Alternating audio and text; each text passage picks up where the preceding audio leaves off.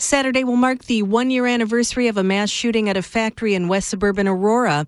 The shooter should not have had the firearm he used to kill 5 people and wound 5 police officers. His gun license had been revoked years before. Police knew who he was and where he lived, but no one ever followed up to make sure he had given up his firearms. It happens thousands of times every year in Illinois. WBEZ's Patrick Smith reports. Aurora Police Chief Kristen Zeman keeps a scrap of lined yellow paper displayed behind her desk at police headquarters.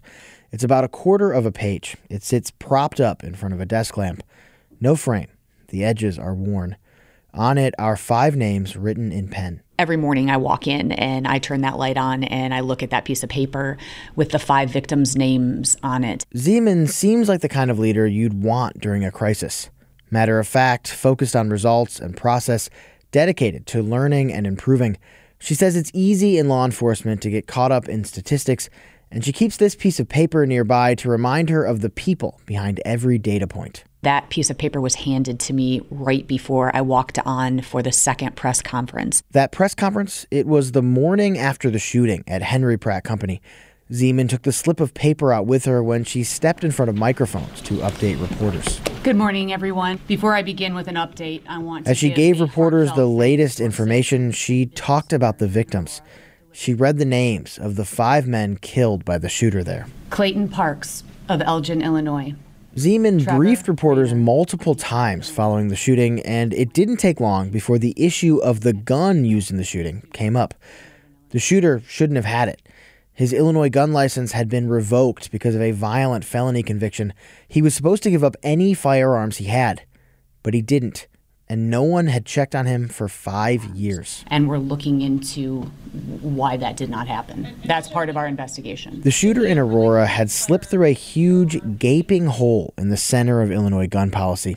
For years, the state had failed to do any real meaningful follow-up when a person was deemed too dangerous to own a gun. People would have their permits revoked, but just get to keep their weapons. After the tragedy in Aurora, state police, state lawmakers, advocates, the governor all promised to finally take action. We need to make sure that we're addressing that. My entire team is focused on it and has been all weekend, and we're going to work with legislators, some of whom are here today. So, lawmakers introduced a bill. Members, moving to page 9 of the calendar, we have Senate Bill 1966, offered by Representative. The legislation created a state police task force to go after the guns of people whose permits had been revoked and provided funding for the extra enforcement. Illinois State Representative Barbara Hernandez spoke in favor of the bill on the House floor last May. On February 15, I was 5 minutes away from the shooting. I could hear the first responders speeding through I-88. I feared for my friends.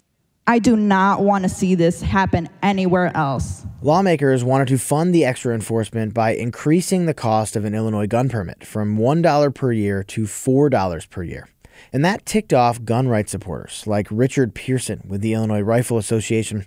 Pearson agreed the state needed to do a better job of going after firearms when licenses were revoked, but he didn't agree that the bill should be paid by people who simply want to own a gun. It's a constitutional right. Whether the other side likes it or not, it is.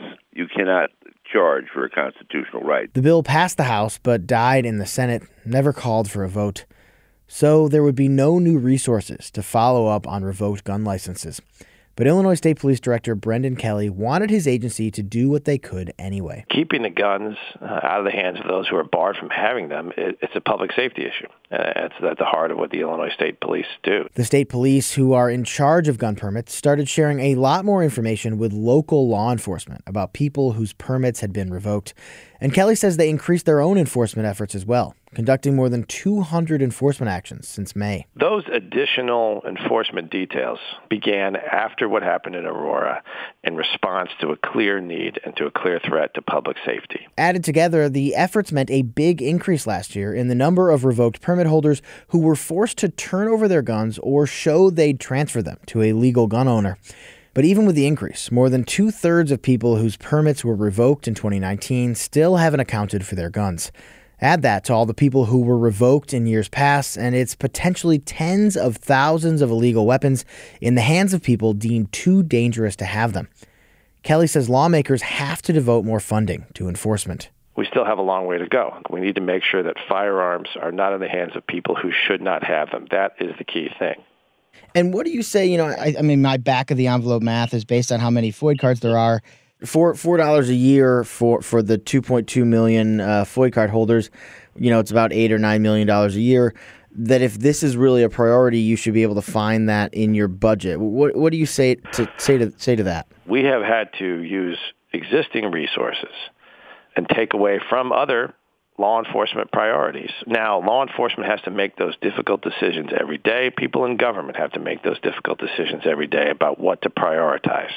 But without additional resources for state and local enforcement to remove illegally possessed firearms, the chances still remain too high that another tragedy will occur. Last year, the state of Illinois revoked the gun licenses of more than 10,000 people. 7,000 of them have not shown law enforcement that they've turned over their weapons, and no one is chasing them down. Chief Zeman in Aurora is frustrated by the lack of real progress a year after the tragedy in her town. Tell the 5 families who had to, go through Christmas this year for the first time without their loved one.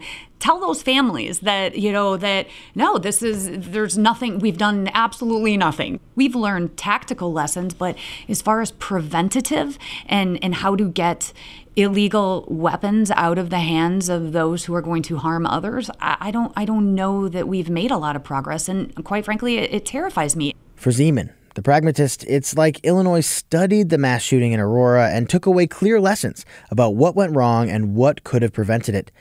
But for some reason, we're just not willing to do what it takes to fix the problem. Lawmakers, despite the failure last year, are promising to once again try and get the Aurora gun bill passed this legislative session. Patrick Smith, WBEZ News.